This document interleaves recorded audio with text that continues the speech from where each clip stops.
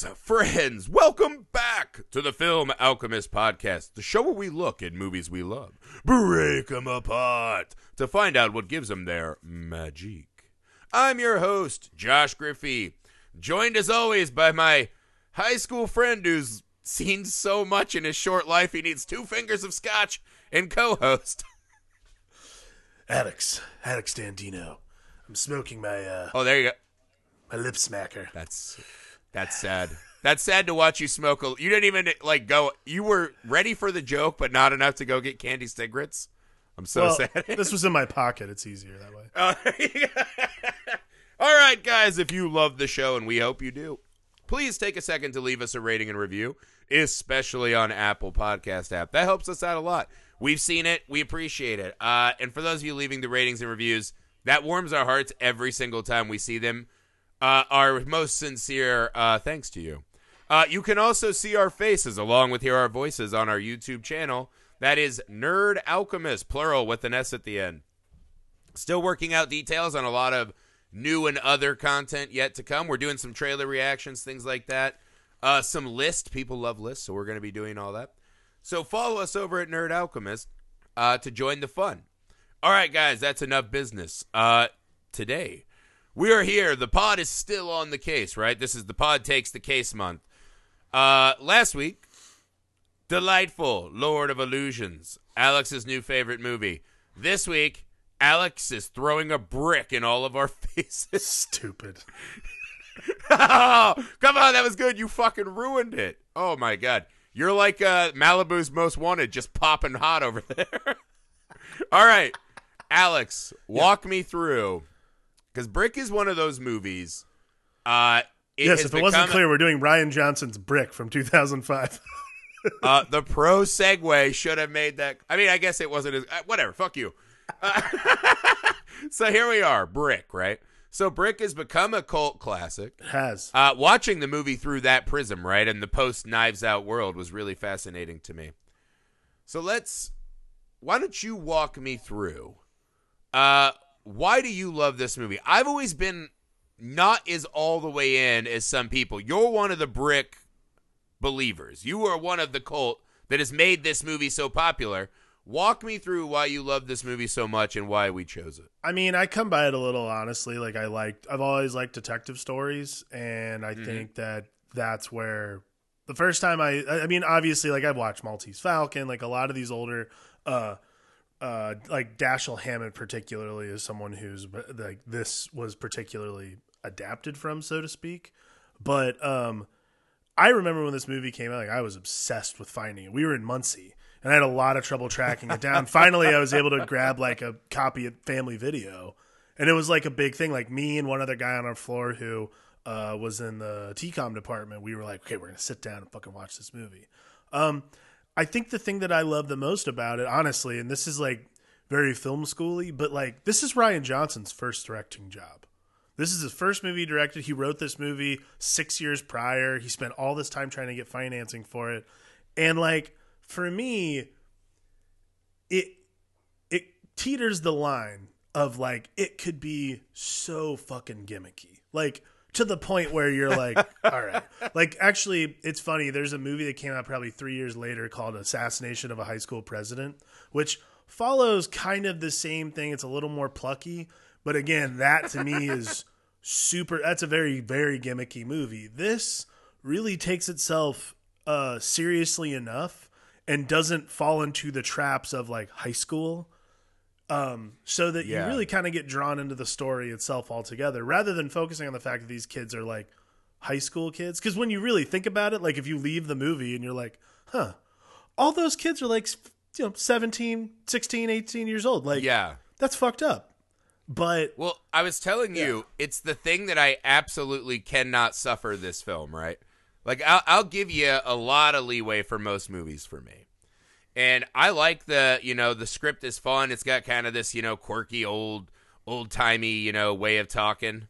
The guy's trying to crack the case, whatever. All that's fine. I have never, for the life of me, been able to have anyone give me a good answer as to what them being high school students adds to this movie, right? And I know it's weird because everyone, when I say that, I'm like, This movie would be better if they were just 20-somethings that didn't go to school, didn't go to college. They're just like bumming around this town having the exact same problems, right? Sure. I think this movie's so much better because there are just moments that when the high school-ness of it comes and just cold cocks you like a old white tank top over there, I'm just like, why? I've never to this day understood why that was an important part of this film. And people always get mad at me, but I have yet to hear a really convincing this is a better setting than if they were just 5 years older. Well, if we're going to be completely honest, like, you were never going to be convinced of that anyways. Like, let's be like... Well, that I'm waiting for someone to honestly, no, let's be totally straight up here. You, 1,000%, if someone came up with the perfect argument for you, you would never agree to it. It doesn't matter because that's the way you are. This is the kind of movie that literally spits in the face of Josh Griffith. If you were metagaming Josh Griffith, yes, if someone really got me like cornered, bamboozled me, and I was like, fuck, they got me. The most Josh Griffith response is, I will double down and defeat them. Exactly. But, again, that does not change the point that okay, let's do it this way. You tell me why you think them being in high school was a good choice. I don't really think of it as a good or bad choice, to be honest with you. Like, it never was one of those things that I thought was like, oh, good, it's set in high school. I was worried I wouldn't relate to it. Like, to me, if you're reading hard-boiled detective novels, or if you're watching hard-boiled detective movies, like, if you relate to them, you got problems, man. Like, you have worse problems than anyone, in my opinion. But, like, well, for sure. To me, that is not the point of setting it in high school, like, for it to be good or bad. Like, it's an accent, I would say. Like, the choice to do it is twofold. One, from a budgetary perspective, Rian Johnson knew he could get San Clemente High School. So if you can get a free location out of it or a cheap location, easy. But that's not the way. That's not how we normally look at these things on this show, right? Like, I understand there are like locations and whatever. What I'm saying is, as a narrative decision, right? Because this is the thing. There has to have been a really serious decision-making process as to why it matters that they're in high school. Well, I think that, let's see. I would say if I was, because I've read a lot about this movie. Like, I think it's a very interesting film, and I think there's a lot. Yeah, for sure. There's a lot. I agree with all of that. There's a lot of really great iconography in the movie, and very like fascinating. Like, I've read a whole article one time about the shoe choice of each character. Like, it's a very it's that kind of shit. They spend a lot of time showing shoes in this movie, by the way. And it is. But we'll get to that. There's metaphors for it, but like, to me, what I think is probably the most relevant reason why you'd set it in high school is simply the infrastructure that you're allowed in a high school setting is a little less volatile than, say, like, if you did this when people are in like their late 20s or early 30s, you'd be dealing with the cops nonstop. Like, that would be. Well, first off, the fact that we're not dealing. I was like, they're so lucky they're committing these wars in a town that has no forensics, because we just like casually throw in I'll hide this body in a tunnel. Right. Well, I mean, but this is what I mean, though, right? The lack of police in this town is shocking. Yeah, well, just the fact that high schoolers are like, I got to keep the bulls off me. I'll drag this corpse 10 feet. That's what I mean. If it was just people, something like, there are all these movies that exist in this kind of the chaotic world, right? And this Alice in Wonderland effect of, like, once you hit these drug subworlds, they are living amongst us, but there is all this other shit happening. And I like the way you said it, right? High school should be the flavor of this. But I don't feel like this movie ever once utilizes the concept of high school, because they never go to class. Yeah, we never see teachers. There's no cliques, right? It starts off a little bit, and you're like, "Ooh, there might be flavor," that is, and like, then they never. Patently false. This movie is filled with archetypes from like detective movies that work very fluidly with the archetypes we find in high school. Jocks that are in no way bound to the fact that their high school passed like a letter jacket. That's what it's the one thing in this movie. Because I agree with everything you said. I think this movie's fascinating. I like the style. It's got amazing pacing and tension building. I love all of that, right? The high school decision, though, like when we break halfway through and he's in there just working a deal with the vice principal. I was like, what is happening in this film? When we had to stop because the pin, his mom is asking what fucking juice they want, it kind of takes the piss out of the end of the movie when the 20 Slim Shadys are fucking up her living room. Because then I'm sitting there saying, what is this mom think? She's just waking up like, oh, geez, what's happening? She's just swinging that cock jug of milk around. Like, it just is baffling to me why they made that choice. I mean, to me, it's not really that important, if I got to be honest with you. Like, I think it absolutely is simply the flavor. It's the direction you want to take it. Like, for me, what it is writing something that you love in a familiar setting. Like, that's what Rian Johnson's really doing. Let's see, this was done right after he got out of film school. He wrote this immediately after he got out of film school. So that means his perception is college and high school.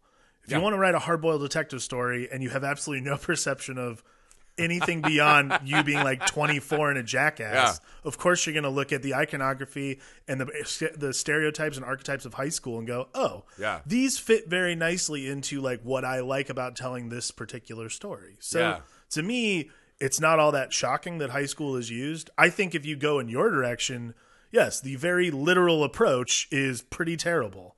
But I also don't think it's very distracting. Like for instance, the scene with Richard Roundtree where he's the vice principal, which, awesome. It's a great cameo. scene. Yeah. But again, it's a great scene that is ludicrous to me. Okay, but you're thinking, I mean, again, this isn't like... they're making a choice that just pulls me out of the movie like every 15 minutes. And that's what, like, he literally, it's like, I remember that case with Jerry. He's like, I've never been the same detective since that freshman year. The case of the Swirlies gone awry.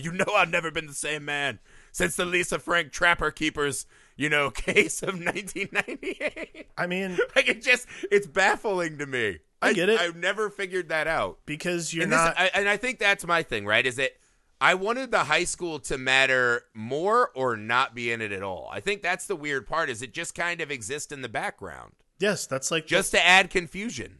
No, it's not confusion. It adds structure to the fact that you have a presumed set. You know where everyone's going to end up at the beginning and end of each day. Everyone's in high school, so you know where these characters are going to live and breathe. Then when they move on, we never see the classroom or the cafeteria. Like, there are high school scenes that I felt like could have been good settings for some of this. You know what I mean? It felt like just such a weird. I don't know. It's not a fish out of water. It's like the fish in the desert. Like, there's no water. I wanted more water. It just doesn't bother me because I think it's a clever hook. Like, otherwise, in every other instance, again, assassination of a high school president is an amazing example. Assassination of a high school president is a very quirky, very goofy way to do it. Like, if we're being completely honest, like, the way that's set up is set up exactly the same way. It's got voiceover. It's got the whole detective vibe. It's so corny because it is directly set in the school. Like, if you're going to set it directly in the school, that provides you with a very limited set piece. If you're going to use the set of a high school, especially San Clemente High School, by the way, which, again, if you grew up in the Midwest, you don't understand. Like, again, when I moved out here, my little brother was going to high school, and I did not understand like how open these schools were. It was insane to me.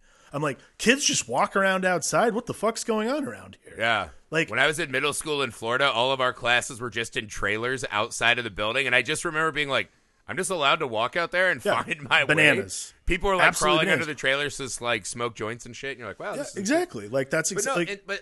But this is, it's just one of those. I can't remember a movie I love so much that just has this enormous fucking flaw that drives me insane. It's and not every a flaw. time, like, the further Stop away I get, calling it a flaw. It's a preference. No. A flaw to me. It's a flaw in my opinion, right? I'm not saying it's, like the downfall of the film. Right. I'm just saying I can't remember any movie I like this much that has. Because I think this is what I was saying. The longer I get away from the last time I've seen Brick, I love it more and more and more. And then I turn it on and I'm like, oh yeah, like a vice. Like, there's just a Columbine kid running through a school with a knife, and I'm like, that's weird. But like, again, the fact that the cops have a problem tracking down a high school kid is weird. I like, can the tell fact you that right now, we're because at my Paulie went parents' to school house. out here. Like, that kid, and I speak only as someone who had a sibling do this.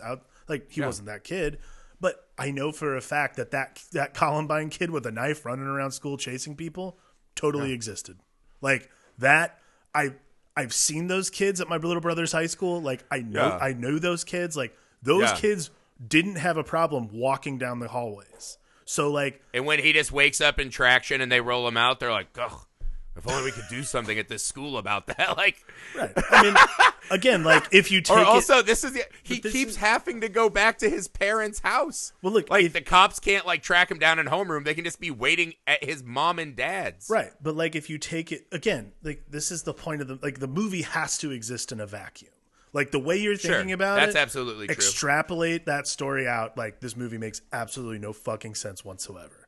But if it exists in the vacuum simply of film noir, it 1000% can work. And because you have to be willing to submit to the kind of lunacy of this world from the jump. If you don't get it, or if you don't want to get it, then it's terrible. Like it makes no sense. And absolutely, this movie did work. It has become a beloved cult classic. Sure. I myself really like this movie. I just hate that the movie is constantly pulling me way out with the high school nonsense. Like scene when the mom is sitting there and just in the house, like that drove me bananas. Well, like it's a high school. The high school movies bother me in general sometimes. Like when you see high school parties, and you're like, no one's just like having like grand piano and poetry readings at high school parties and having 2 fingers of scotch. So it's like I get the film noirness of it, right? But that's what film noir is. Like that's part of it. Right. Like, that's what film noir is. But I won't drag this out for the whole pod, right? Because there's so many good things to talk about. But my thing is, if you're going to set it in high school, you're adding an intentional problem that we'll all have, which is high school kids are shit for brains. So like it's been a hard sophomore year. Ugh. Like that's going to be a hard struggle for me. So make the high school matter. And my personal opinion is that the high school only creates problems, which that's what I mean. I'd like to see they're just 20-somethings shit kicking around, personally. But now, on to all the stuff that's not that, because I think we just did a long riff on that. So, I was kind of struck by how much Twin Peaks symmetry iconography I found in this movie. That's a big part of Rian Johnson's inspiration for it. Yeah, man. I really like that. That opening shot, to have one more critique. The movie does one more thing I despise, which is show us the dead body and then say 2 days later. Because I really like that scene of he opens up and you just see this young, innocent-looking Joseph Gordon-Levitt staring at a dead body, and the cutaways to like the different parts of the faceless teen, I thought was fucking awesome. Because you're just setting the movie up right away like, oh, this kid's life has fucking changed. Right. Like this kid is seeing the world as it truly is for the first time. Little did we know about, the cafeteria case of, sophomore year and how stressful that was on our scotch drinking lead. But I really love that opening. I hate the cutting. We talked about this. Hannibal does that like in season 3 where it's like, here's the last thing of episode 10. Enjoy the season. It's interesting that this opening. Is something you bring up because actually this is something that this has come up with Rian Johnson before. Someone has asked him about why would you put that title card? Oh, okay. Yeah. Like why did you do that? And he actually it's on IMDb if you want to look at it, but so he was asked by a critic who first saw the film at Sundance. He said, "Why did you feel the need to like go back and add the flashback title card?" And he said, "I finally come around to this, and I think if I made the movie now, I'd drop that 2 days previous and let the filmmaking tell the story. But I do have one very strong case for it. There's an elegance and a cleverness to the flashback being told without the title. But just from a storytelling point of view, there's real value in knowing that when we hop back, it is only 2 days. Without that title, I agree that we'd all know that there's a flashback, but it could have been 6 minutes previous." I think the idea is, granted, look, I think he's defending the 2-day title card though, rather than showing the dead body. He's defending the 2-day cut. Well, he's defending the title card. Is that not what you dislike? No. I don't care about the 2 day. I hate the time jump. I hate going backwards after you showed me what's at the end of this road, because I feel like that moment, if we organically see him trying to track down this girl, and they have a lovely moment. This movie is full of and that's how I always know that there's a really good director, on the rise. Is he just nails those really great, close-up emotion moments. And there's that great scene where you can tell she's troubled, but she's just like, dude, fucking drop it. Yeah. I have to know you won't torture yourself. Let me go. Lovely moment. If the very next thing we see after that is him discovering her dead body, I think that has an enormous emotional impact above knowing that she was already going to die, right? And I'm sure that some people are like, oh, well, it makes that moment extra tragic that you know how it ends. That's just not how I personally view. Like, I would have loved that moment to come organically and just be caught as off guard as Joseph Gordon-Levitt.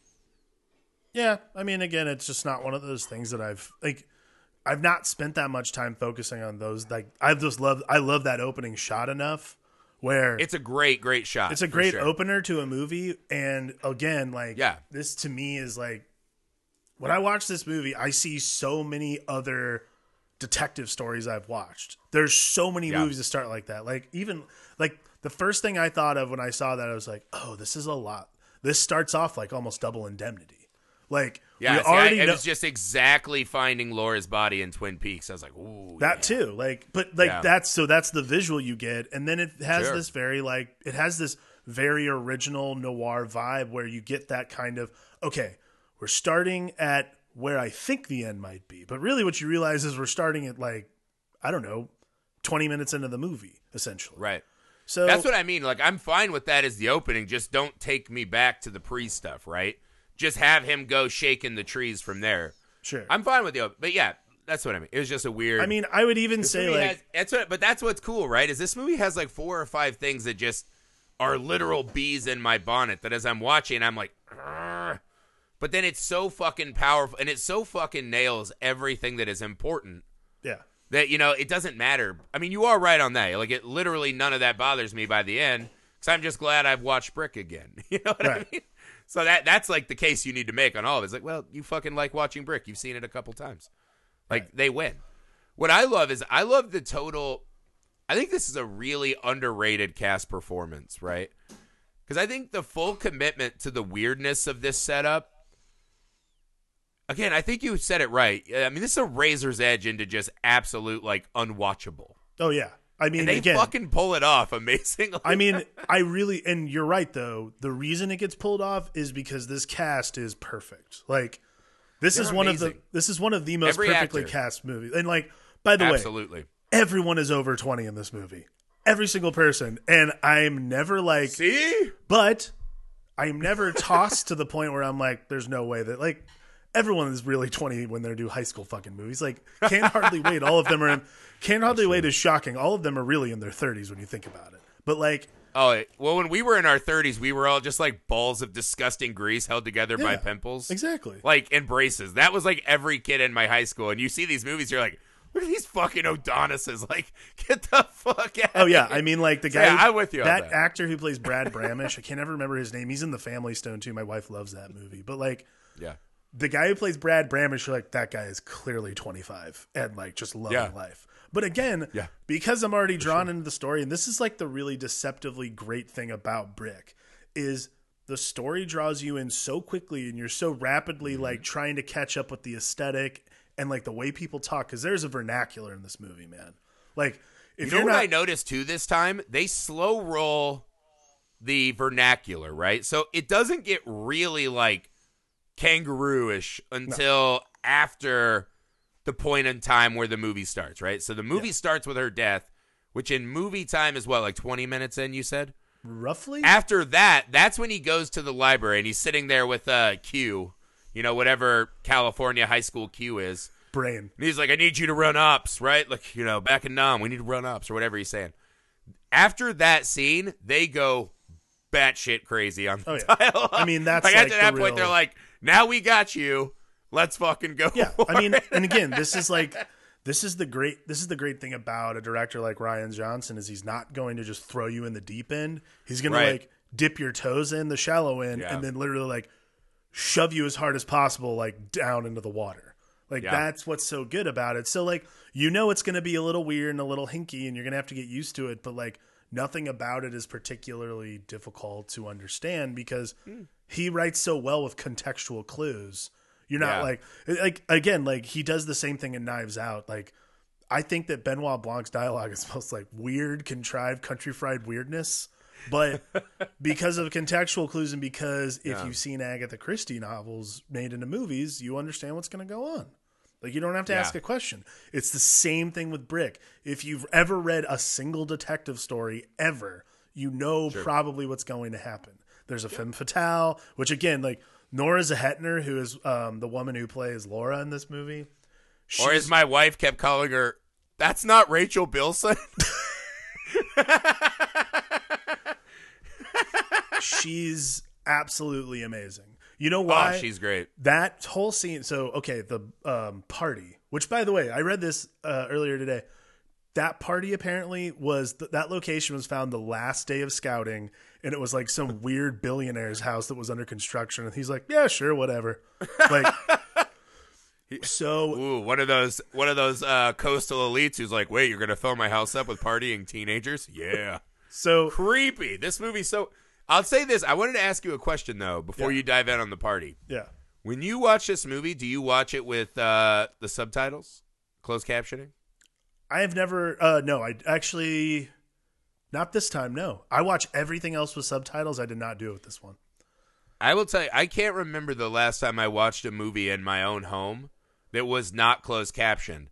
This was the first time I was like, I feel like this is a really important crutch that I need.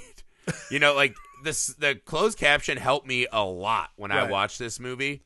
Because again, I think there are other moments that my brain's like kind of trying to pull out of the fantasy. And I don't get caught up on the weirdness of the language, right? And I would say this, next time you watch it, try the closed captions because it adds extra. It's like reading a really fun book while you're watching. That's just my thing. I was wondering if you watched it with closed captions. No, it's weird. It helped me out a lot. I really like it a lot. I own this DVD, so like it's just not like all my other apps have closed captioning on them because I have a kid now. So like for those of you who don't have children, I'm a night owl, so it's like, you know, you have to have, because you're like, I can't have the explosion shaking my child awake and then I'm in hell at like 3 a.m. Right, exactly. But I still want to know what they're saying. Closed captions, like, I mean, like, it's funny because I haven't gone in on the old man headset yet. That's it was like 2 weeks ago. I saw like Chris McQuarrie and a bunch of other people who were like, anyone who watches movies with captions is bullshit. And I'm like, all right, dude, I have kids. I don't give a shit what you think. Like, yeah, well, he can come over and fucking wet nurse and night nurse my kid, and then I'll join your fucking film hipster club. So I'm so sick of these fucking film hipster dudes and their stupid ass opinions. So wait, does Chris McQuarrie also think that if you watch Parasite that's bullshit because you have to read while you watch it? I think Chris McQuarrie was also upset that Bryan Singer directed the movie he's best known for. So who knows? I don't know. I mean, okay, that's one thing we can agree on. We'll plant our flag on that island together, Chris. No. All right, so the party, right? The party. Okay. The party exists solely in the world of film noir. Like, there's no other world. Absolutely. This party doesn't ever existed in high school. This is like the trendiest. This is like the theater kids throwing a like Halloween party. Like, that's like. Yeah. But also, I was a theater kid. That's not how our part. So was I. But every theater kid is still at the end of the day just like, how does this end in scoring? Right. You know well, that's like the thing. Like, this is the theater kid. This is like the upscale theater kid who, like, I don't know, only reads like Bertolt Brecht. You know, this isn't for those of us who like were in the chorus for like South Pacific or anything like that. That's the fucking plebs of the theater kids that we were down in the shallowest part of the cesspool that is. This the is Midwest. for like this isn't the chorus of West Side Story. This is for like the Tonys and Marias. You know, but. Yeah, right. But this is why, though. But I told you, I literally spit my coffee out laughing when Joseph Gordon-Levitt walks into the room, and he's just like, oh, fuck, I need 2 fingers of scotch. What a hard day of ball busting, and Kim won. I was just like, what the fuck is this movie? But that's one of those, like, high school kid things. Because I was just like, I have friends that pretend they love scotch. Oh, no. And I was like, I get it. A lot of grown men, especially, we do a lot of things that we think we should like, 'cause it makes us manly, right? Like, oh, you know, I chop trees down in the forest or play paintball or top golf. Look, right? I pretend to drink fucking scotch as if it's not the worst alcohol that ever. Well, now I can know things about scotch and try to, you know, make you feel worse about yourself, right? Mean, so that makes me cool. If this was real high school, a high school kid is just like, I'll crush 2 fingers of scotch, and he doesn't take a sip and go, what? I mean, if this was real high school, Joseph Gordon-Levitt would walk and be like, "Bottle of Boone's Farm, if you don't mind." Like, that's exactly what. Y'all got that Mad Dog? I had a hell of a day. 2 fingers of Mad Dog 2020, please. Like, that's the green kind. That's exactly what this is. Oh, God, just the grape. But again, it has been that week. Exist in the world where all these kids have watched Gilda and the Maltese Falcon, and they're like, great. So, like every single person at this party has seen Touch of Evil, and they're like, that movie is very interesting. Let's talk about it. It's funny. I know that kid because he listens to our show. I'm not going to name him, but he'll know who he is. And he's friends with me on Letterboxd app, and every day he's like, 5-star for Duck Soup, 5-star for Shane and Giant. And I was like, hey, man, we get it. You're in film school. It's okay to just, watch Howard the Duck once in a while. Like, bring it the fuck back. Chill out, dude. Like, you're not going to win the marathon. I mean, again, this whole party is just dripping with douchebaggery because, like, again, nobody's actually like that in high school. It's no more prevalent than when they center on, like, again, it's so corny, but I absolutely love, like, the push in, you center on Norza Hetner doing not Rachel Bilson, not Rachel Bilson doing a spoken word version of the fucking Mikado. I'm like, okay, I remember the first time I saw it, I was like, why do I know that? And then I like looked it up. I'm like, oh God, for real? Like fucking Gilbert and Sullivan were just going for it. Like, it's just the fact that you even know what that is. I was a theater kid who doesn't know what the fuck the Mikado is. My mom, I do. Yeah. But that's that's what it is. Like because I've heard that before, I'm like, oh fuck, am I that theater kid? Like that's the real problem there. But that whole bit alone, but that again, that party exists outside like the high school. Like it exists within the high school iconography, and then doesn't at all. Right. But if you ask me the one scene that does not matter at all that they're high school kids, that's the scene to me, other than the scotch. Sure. That's purely ludicrous. But that's what I mean. If the whole movie takes place in that gray area right there, that's fine, right? It's the scenes that are actually in school that drive me insane, right? School-adjacent stuff is what bothers me the most. The further they get from school, I'm able to just buy into what the movie's doing. I mean, and then all of a sudden they're like, they're back to the library like, tell me not to do it. And some librarian, shh, tell me not to take this case. I'm stubborn. She's like, God damn it. I've been here since 7 a.m. having my call. Some old librarian who's making minimum wage just shh.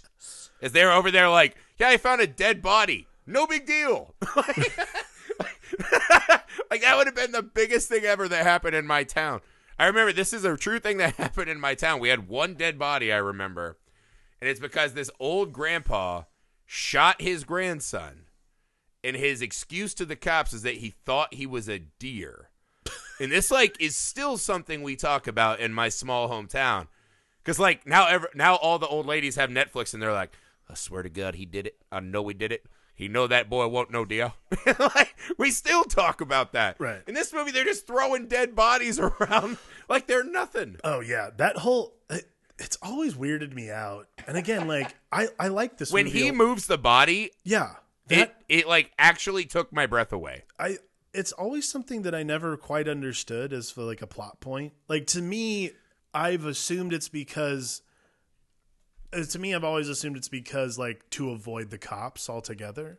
So he says he's like, I need the bulls off my back, as if he's done this multiple times. Yeah. That moment, like the scotch, is letting you know this is not the first time this absurd behavior has happened.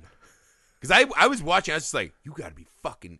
Because it actually hits you with a 1-2 punch of moments that you think are going to change the movie, right? Right. Because the first thing is he goes to bed and he has the dream detective moment where he sees it and sees... I was like, holy fuck, he's a dream detective. And I was like, this movie just got fucking kick-ass. Now I get it. Of course he drinks scotch. He's a dream detective at 16. That's a hard life. So I was all the way in. And then they just cut to him finding the body and he's like, better play with it. No, play is not the right word, right? But touch it in general. Disturb the body. Yeah, it's weird. It's fucking crazy. I don't quite understand it. It's not really something that I've never really again, it's one of those things I'm assuming it's I've always just peppered it away as it's got to be because the cops. He says that specifically when he talks to Specs or whatever the guy is. Brain. library nerd. He's like, you know, I need the bulls off my back for now. Right. But again, it's one of those things where like it's such a weird plot point. It still has never really sat right with me, to be honest with you. Like, really all it does is give you a great like 4-way standoff like in the last half of the movie with like Tug, the Pin, Dode, and him. Like, that's my favorite scene in the movie. When they're having the showdown right there. Yeah. Right? That is my favorite scene in the movie. It's great. so fucking good. It's great because I love that moment for sure. That moment again is like one of those great. I mean, my favorite scene in the movie is still, and I think it's the way it's paced, because this movie, by the way, is impeccably paced. Like, absolutely, especially for a first time director. Like, again, we talk a lot about like great movies, like control. To have that amount of control over your product and over your actors and over what you want, and I think this goes to the credit. Also, I didn't know this before we watched this movie again. But Rian Johnson was the editor for May, which was another movie we watched for the pod. Another beloved Film Alchemist movie, Lucky McKee. Yeah, man. I had no idea he was the editor for the movie, and I realize now that I think back on like what I liked about May, the more I think about it, the more I realize like the editing in this movie and May are very similar in that like their pace is very specific and very very hyper. This movie in particular is very like hyper real. Like that scene in the parking lot between him and Tug. That is like one of my. Where Tug just keeps fucking smacking him. Yeah, which again, like, I've always tried to figure out why like Brendan's character gets beat the shit. Like he's get the shit kicked out of him constantly. So I'm always trying to figure out what that is and why that's happening, because that is like something that's then he starts getting the mystery like sickness where he's like coughing. I'm like, I get the fucking concussion and passing out. The coughing, I felt like there was something they really wanted us to take away from the coughing fits. Too, yeah. And I didn't really understand. I thought it was he was just fucking gagging on like all of the facts, right? Like his like it reminded me of that Green Mile shit, right? Where John Coffey takes in all the bad. He's like Yeah. And he fucking sends the bees of evil out. God only knows where those things fucking pollinate. Of course, it's the Stephen King universe, so probably everywhere. But that's where. But I was just like, I thought he was just like gagging on all the bullshit and toxicity. I don't know. I didn't come away with a great take on that. I wish I would have. Yeah, I think your take getting makes beat sense. up just is. Well, it's just the willingness to fight. Right. I mean, I think that's right. Like he's willing to fucking stand there and get his ass beat to solve this. Right. I mean, that's like the best part about the character in general is he's from this blueprint of like Marlowe and Sam Spade and all these great like Dashiell Hammett. Like this, like obviously Marlowe's not Dashiell Hammett, but like the great Harry from Lord of Illusions, the greatest detectives. Yes. I mean, that's like, but that's exactly what it is, though. Like, you're taking the blueprint from really great detective ideas and you're making another character out of it, which is exactly what you should be doing when you're making something like this. It's supposed to be a pastiche on the genre when also trying to do its own thing altogether. Wow, look at you. You are that theater kid. Look at what you're saying over there. Sorry. I don't know what to tell you guys. I like when you just start getting all, like, smarmy on me. I'm like, ooh, I feel the heat through the... No, just kidding. It's my Yankee candle. Yeah, it's the Yankee candle. Don't worry about it. But no, there is a moment where you're watching him like, well, I better just stand here and pray that Malibu's Most Wanted doesn't fucking run me over. And you're like, yeah, I think a grown detective would do better. Like, I think he probably would have should have just called the cops. The grown detective probably would have called the police, but like, hey, some guy's trying to run me over. Can we like? Yeah, him up I think the cops would be able to handle this better than Chicken and fighting the dumpster king or whatever they're doing. Like, there are better ways to handle this case. But I think that's what I do like about it, is that it's the one thing that the high school does for me, is that when you look at this movie as kids playing it adults, it works a little better. I think the end of the movie kind of deflates that theory of the movie, because you're like, these stakes are fucking enormously serious. Like, people are dying. And then when they're just like, casually, well, she's pregnant, so add a dead baby to the scoreboard. I was like, oh, the cop car maneuver. Shocking. It's just like, you can't just be hanging dead babies on the board. Yeah. But, so the seriousness of it, to me, of, dead junkie kid who's trying to get it together, dead girl and her baby, other kid in a coma. Like, this is way too serious for they're just kids playing at the heavy, right? Like, the Pen is literally wearing a cape, has a duck cane, and in his shag carpet van just has like a lamp, like a plug-in lamp. I really think this is like production design of this movie is so important because that lamp is everywhere when it comes to the Pen. Like, is it really? He carries that lamp around? Well, it's in the van. It's in the mom. Okay. It's in the mom van, and then it's also downstairs in his like little office, like that. Like again, maybe he got a set. They were like nightstand lamps. But that's what it is. Like I that's a really important aspect of this movie is like the artifacts you find from each character. Like everyone has their thing they do every time. Like every time Brendan's about to get into a fight, he takes his glasses off, puts them in the little thing. But that's like, those are like these little touches of high school that, because like, kids in high school, they all had little, like I didn't have glasses, but all my friends with glasses had a place to put them safely. Like all these little bits. Brad Bramish, every time he's around, he bitches about not being put in the game. And then Tug looks like Slim Shady all the time, no matter what. Doesn't matter what he's wearing. Slim Shady. That's it. When we first meet, I was just like, is the mom never like, Penny, come here, Penny. Who are all of these shadies in our basement? Not so slim. I'm scared. Help me. Like, don't break the rooster jug. Like, I think that's like so baffling. Yeah, but there is a way where you're just like that in the banks. He's like, I'll hire you. I'll pay all this money. They're doing massive drug deals. Yeah. Like even when he takes him into the Penn's office, right? There is kind of looking at it as like, oh, this is what this child thinks will look cool and impressive. Right. To another child who's like playing at detective and drinking scotch all the time. Right. Well, and skipping homeroom. What's interesting is they lift the veil on that they lift the veil on that right after that scene where he hires him where they're walking on the beach and he actually like talks about reading Tolkien. I remember always thinking that was such a weird awesome moment. It was such a weird beat and I'm like, "Oh no, this is like where he's supposed to be like this is where you have to remind yourself that he's not like a like an old adult drug dealer. He's like, I don't know, 20. He's not Pablo Escobar. No. He's a fucking child. He's just some fucking nerd who like got a sweet rock, It's pretty much it. He just found out like, oh, I'm drug dealing now. Like, that's cool. I'm drug dealing. I'll just wear a cape. It's fine. Tug already has the tank tops and likes hanging out in my mom's kitchen, so we're a gang now. Let's go. Wear a cape and have a faux hawk. It's fine. Yeah, again, I think there's that kind of fantastic journey through the tumult of high school, right? Like, I understand that part of the movie.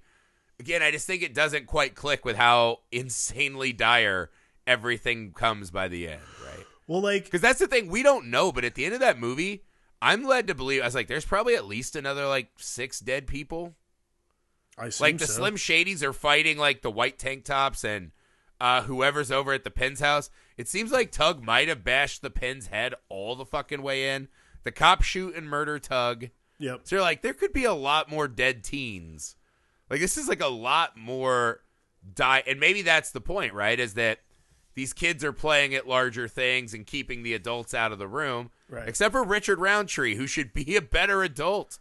You know what I mean? That's maybe that's the direness of the consequences is hammering home that dichotomy. Well, and I think that's what it is. Like, that's where the accent of the movie comes in, and we really have to commit to it. Like, because Rian Johnson does a great job of committing to the premise. Because if you just committed to, like, there are scenes of him in class. Like, they shot scenes of him in school. And I'm assuming they did, yeah.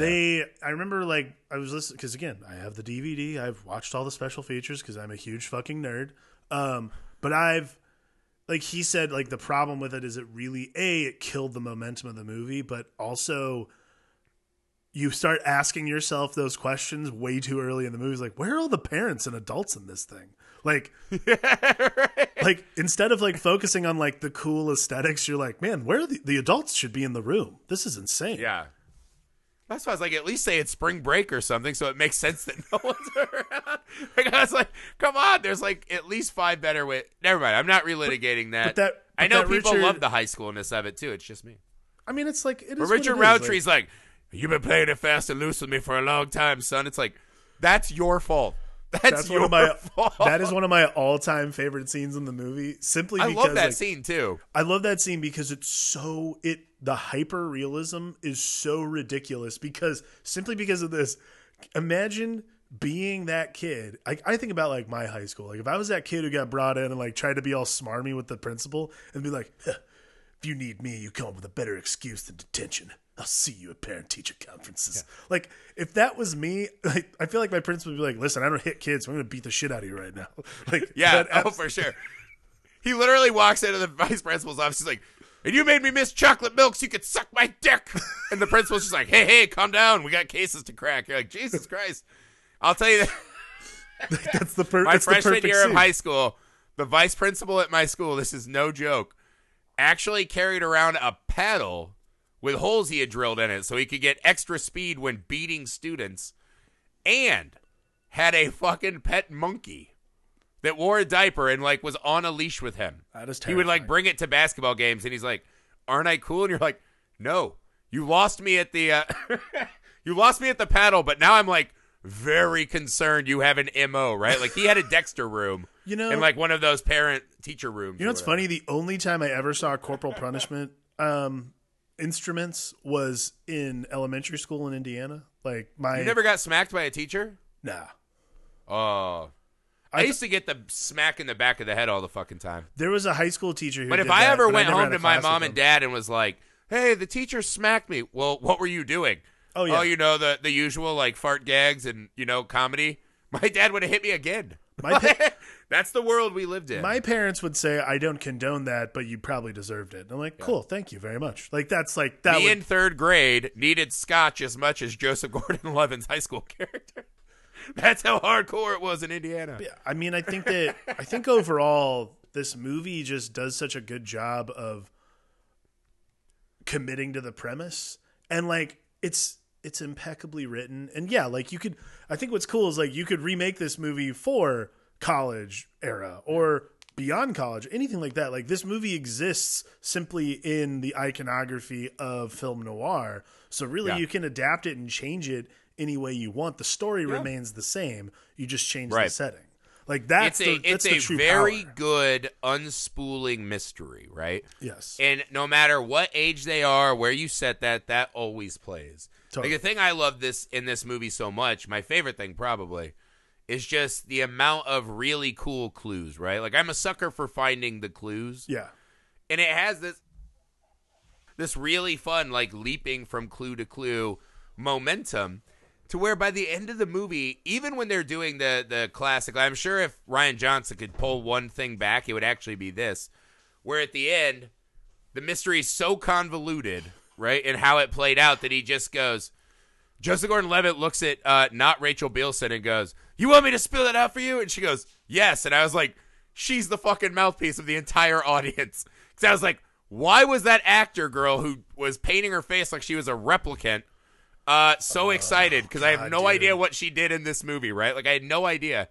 And he lays it out and you're like, oh, fuck, there was so much more going on that I had no idea was a part of this. And that was really cool. I bet he would have done that differently if he could. You know what's funny? But it just is a good story. I totally forgot about Megan Good in this movie, who's just like, has some of the slickest lines the whole bit. Oh, she's awesome. Like, she's just on fire, dude. Everyone's really good. But like, again. But my thing is you don't need her and not Rachel Bilson. I would have just had her do all the scenes. Well, it's iconography. Like that's what film noir stuff is. Like Rachel Bilson, not Rachel Bilson is the. But what is that? Just what we're gonna call her?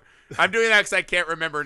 But this is what I mean. Her name not is Rachel Nora Bilson. Zehetner. Has no high school archetype, right? Like you could just say no. The actress character is also rich, and that covers all your bases. But you don't need the two characters. But see, she's not supposed to be a high school archetype. She's the femme fatale. Like, she's the movie archetype. All these characters are movie archetypes. But who is the most seductive delivering their dialogue in this whole movie? It's the actress. She is so good. Every scene with her where she's in her makeup room. Megan Good? Is just like, yeah, you're like her words are just like dripping out of her mouth like a fine honey. Well, Megan Good to me is that Peter Lorre character. Like, that's always my favorite. Like, because Peter Lorre... The fucking freak? Oh, yeah. Peter Lorre's the dumpster king. But that's why this is so good. Like, you only find Megan Good in one setting during the movie. She's never anywhere else. You only find her in the theater department. You only find her with the little scabs. Like, she's like the fucking queen pin, you know? Like, that's a really important aspect of the storytelling is that she's not a femme fatale. She's a boss. She's not a fucking Peter Lorre, though. I will stake my flag in that. If I've lost every argument on this pod to the listeners, I refuse to lose that one. I'm not saying she looks like Peter Lorre. I'm saying no. I'm saying she doesn't. She's not the fucking toady. The dumpster king is Peter Lorre. That's the toady. Yes, but okay, I won one. The audience will hate me for everything else I've said, but I'll win that one. Damn it. Either way, she plays a very important role of being like the funneling of information. Again, like everything about hard-boiled detective stories is about the funneling of information and where it comes from. So, like, let me pause you there for a sec, because that's exactly. I think you're right on with that. Right, it is funneling information. By the end of the movie, are we convinced that she has any fucking idea what she was a part of? Who? Not Rachel Bilson? No, the replicant actress. Oh, Megan Good. Sorry, I don't know names. God damn it, I don't know names. But this is so the only thing she did. Like, she's got a card to play. The junkie. And then after a while, you're like, no, the junkie played himself because he watched you playing with the corpse. So at the end of the movie, I was like, what's her name? Megan Good? What did she actually know and or do? I mean, I think if you just... she's just a pawn. Like, that's what she is. Yeah. Like, but her deliverance was like, I am with you. She was the queen bee. Like, any more scenes with her would have been welcome. Oh, yeah, absolutely. Fantastic. I mean, again, every time... And again, like, she's... You know what's funny, too? I realize now she's getting ready to put on the Mikado. God, this is really nerdy. Anyways. But, no, she is, like, a really important piece of the puzzle, but she's just a pawn. She's the pawn, and she's the way in which information gets disseminated for a lot of the movie. Like, Brendan goes to her for a lot of information. Rather than going anywhere else, he knows he can go to her because she's like, I mean, but she never tells him anything. Well, she tells him like riddles. She's like her playing her ace already would happen because Peter Lorre Dumpster King had already disseminated a kid into the corpse. But you know what I mean? Like, there's no information that needs disseminating. Well, I don't know. I mean, again, she works. Gotcha. She works in that. Gotcha, bitch. Fucking trapped you. Trapped me in what? You got caught in the steel trap locker that is my noiring. She provides information. She provides the sounding board you need in the movie, because Nora Zehetner is not going to do that. Nora Zehetner's the femme fatale. She serves the purpose of being the person that Brendan slowly but surely falls in love with, and then at the end, like, they get to have that bit at the end and on the football field's like one of my all-time favorite tropes in any of these fucking film noir movies. Is like the unraveling of the tale. Yeah. Oh my god, dude. I just didn't feel like, I think they were kind of they were pulling, because I think the only reason you need that last speech, right, with Joseph Gordon-Levitt is because it is not clear enough to us what her trick is, right? And I think if you just kind of merge those two and you can tell the whole time she's pulling information back. But, like, I mean, I like the twist that she's in on it. I kind of figured one of them had to be, right? Yeah. Because the first time you watch it, when she starts petting his hair, and it's my favorite Levitt scene in the movie, is when he actually has the first emotional breakdown, right? Mm-hmm. He's, like, mind freaking. Imagine her down at that, like, no. He sees her at the tunnel. Yeah. And he's like, oh, fuck, I'm a mind detective. I forgot how hard this would be. And he starts breaking down and actually weeping. And she's just kind of gently like, hey, don't feel emotions. Let's make it out. Right. And I was like, oh, this lady. I was like, that's not okay. I knew she was trouble. Oh, yeah. I mean, everybody knows. She's not the kind of girl you would bring home to your mother who has, you know, her milk in a cock jug and serves you cookies with your thug friends. Again, you know she's trouble from the jump because she's got that spiffy car and she's willing to talk. Anyone that's ever willing to talk is a problem. She's a Barbara Stanwyck, man. She's perfect. Yeah. I like that. That's what I mean, though. This movie, it's fascinating to me because if you hadn't made us watch it for this, I really don't know when the next time I would have watched this is. Because I think a lot of these detective tales, you get it once and you're like, got it, mystery solved, and you don't really want to revisit it all the time. And I just can't remember a movie that I like so much, right? Like, my love for this movie is very high, But there are at least like 4 or 5 things that fucking drive me insane the whole time I watch it. Right. And I think what it is it like Rian Johnson is kind of at the high school kid phase of his career at this point, right? He's a little raw. He's very emotional. He has a lot to say, but like maybe not enough experience to say it in the way you want. Right. And that's what is fascinating is that despite all of these things, like if there was another movie that did this, right, where it's like, oh, it's so serious. There's a dead body and she's got a baby in her. But I have, geometry in 5 minutes. I would walk the fuck out of the theater. 100%. But you never do in this movie because there's just so much talent being poured through the screen at you. I think, and that's what I mean. A lot of people are going to be like, you're fucking, taking shots, blah, blah, blah. I'm voicing my critiques because that, one, I always tell you exactly how I really feel about a movie. And two, I think it's actually a testament to how fucking much this movie still achieved to me. I think the thing that makes Brick different than, I think the thing that makes Brick one of the great film noirs, like one of the great detective stories, and this is why you always think about, like, because for me, like, film noir particularly is this awesome genre of movies where, like, for a long time, like, I don't know if people realize this, like, they were always the B movies, like, because they'd always have an A and B feature when you go to theaters, so you'd always go for the double feature. This would always be the B feature because they were cheap to make, and you could make them a little more lurid. They obviously aren't going to draw the crowd, but B for budget, baby. Right. And this is a great example of what you can do with a great story. It's a great whodunit, even though you kind of know someone done it, but that's like the thing that's so I'll great. tell you who done it, fucking negligent parents. Yes. The negligent adults done it. The parents of San Clemente, California are 1,000% to blame for the problems of the film Brick. But I truly love this movie. They're worse than all of the adults in Lost Boys. That's how bad the parents are. I truly love this movie because of what it achieves, which is it's such a wonderful pastiche on a genre, and it takes it to another level simply by knowing the kind of movie it's going to be. And Rian Johnson exhibits such amazing control over what could be the most washed out, terrible premise of a movie ever. And instead it takes itself just seriously enough where you can really enjoy it for what it is, rather than like just be like caught up in like the wording of the way people talk or anything like that. It's just that much fun and that level of greatness.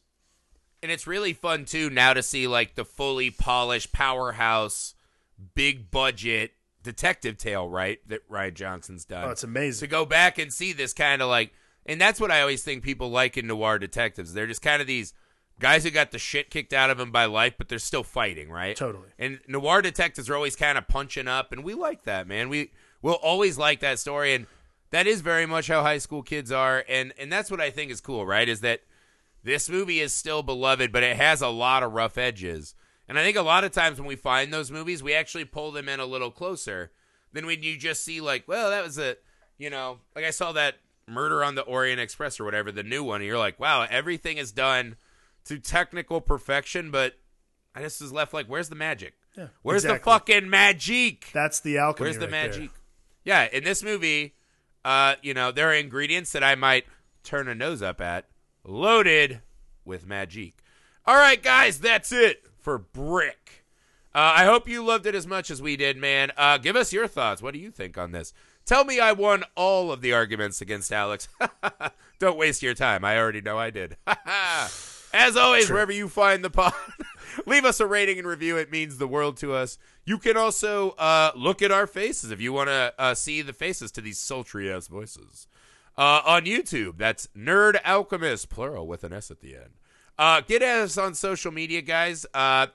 At Film Alchemist #1 on Twitter. We love talking to you guys, hearing the movies you want to hear us talk about. If you give us a suggestion, we always do our best to try to get to it. So hit us up, guys.